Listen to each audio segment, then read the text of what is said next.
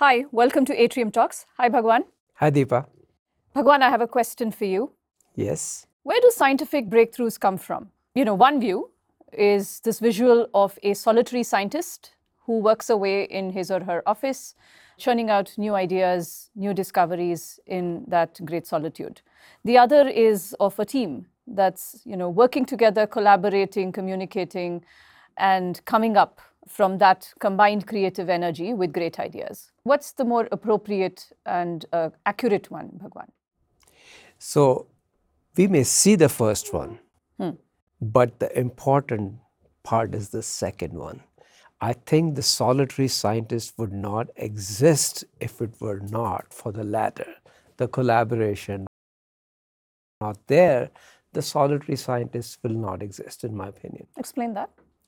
So, we have talked about we all have a creative spark, all of us. Creativity in that sense is democratic. It's not the province of the few. But to take that spark to the next level, we use many tools. And we talked about tools such as PC and Paint and Brush and ChatGPT.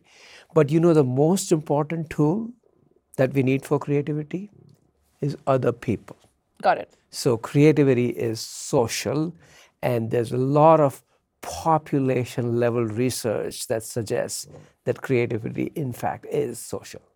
Right. You're saying there is creative energy in each of us, but for that creative energy to translate into something big, a breakthrough, a market-making innovation, it seems we need people. Is there any evidence of this? There is a lot of evidence of it. So I'll give you anecdotal evidence, and there are some research papers that you brought my attention to.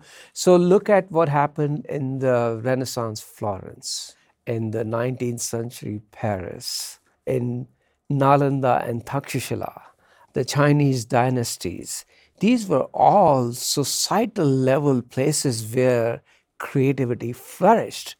And a modern version of all of these is indeed the modern universities and the ecosystem that we create. Right. And I guess, there is some research as well. I know there's this paper by Fleming and Singh, which talks about, they talk about the myth of the lone inventor. So they look at all patents that were awarded in the last number of years. And they find that breakthroughs, came largely from teams and not from individuals. Right. And breakthroughs defined as, most cited patents for that year in that technology class. Almost all of these were an outcome of teams. And what does the paper say about the mechanism why that is? So usually, right, the thinking is the more the failures, the more the successes. And therefore, if you look at a distribution of creative outcomes, it's going to be somewhat symmetric, right? One's going to come, with a rise in the other as well. But what they find is interesting. They say that teams help on the right distribution with greater recombinant diversity. Teams with more diversity of experience can come together, and your point in connecting the dots. It's connecting the dots. They're able to do that better. So I'm a lone scientist. I could be sitting in my office and I come with a dot. Correct. But another scientist is coming up with another dot. But when we meet together in a research seminar, somebody's able to connect the dots. Correct. So there's more recombinant diversity. The second thing also which is interesting is they also find that teams can help trim the poor outcomes. Right. So there's greater filtering that happens with teams, which an individual does not have the bandwidth and the capability to do. So the rigor comes from this working with other people. Correct. And we have noticed this. Correct. We are working on a paper that we will talk about. And in fact, when we question each other, we have to go back and examine and prove this more rigorously. Correct. So what teams do is more rigorous assessment of poor outcomes and more diverse perspectives that help in the facilitation of breakthroughs. And therefore they find that the probability of breakthroughs increases with the size of the team as well as with the size of collaboration networks that the inventors have access to. I think it's very compelling evidence on the role of teams. And that's why I think communities are important. Communities are very important. That's why cities have always been seen as hotbeds of invention. Absolutely. It's not your lone institution in, a distant part of the country. It's when people come together. It's the principle of cluster-based development, right? Like I start a university and, that in some sense propagates as creative energy, and then it allows for collaboration with industries nearby. And you have an entire cluster that now of economic development that starts to develop around these one or two marquee. Like we have a cluster here. We have ISB, we have the Financial District, we have IIIT. Microsoft, IIIT, University of Hyderabad, T-Hub. By design. By design, in fact. Right. Yeah. So, and we'll discuss this more when we discuss the role of the government.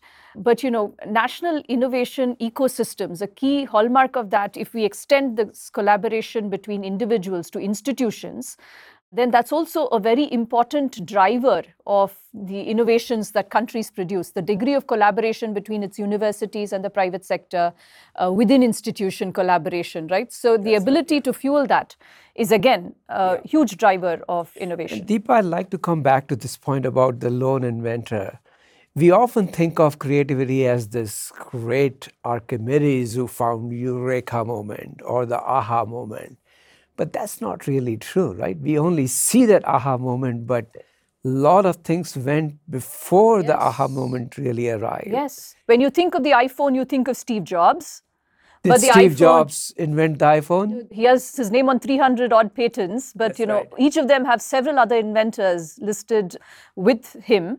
And I think if you look at the story of the iPhone, it's actually a fascinating story where he had a lot of doubt about it. And there was a team that came together and, addressed those doubts and propelled the development of that iconic product. And there were a lot of failures before. There were a lot of failures. Newton famously said, if I'm able to see further, it's because I'm standing on the shoulder of giants.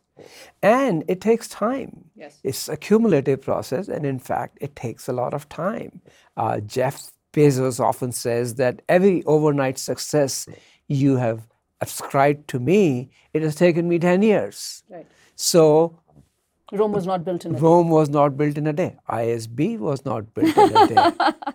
Absolutely. Absolutely. So, Bhagwan, to summarize, I remember when we started, I'd quoted Steinbeck, who said that, what distinguishes our species from others is creativity. I didn't quote him completely because he said the only creative instrument is the individual mind and, the spirit of man. He said all precociousness lies in the lonely mind of a man or woman.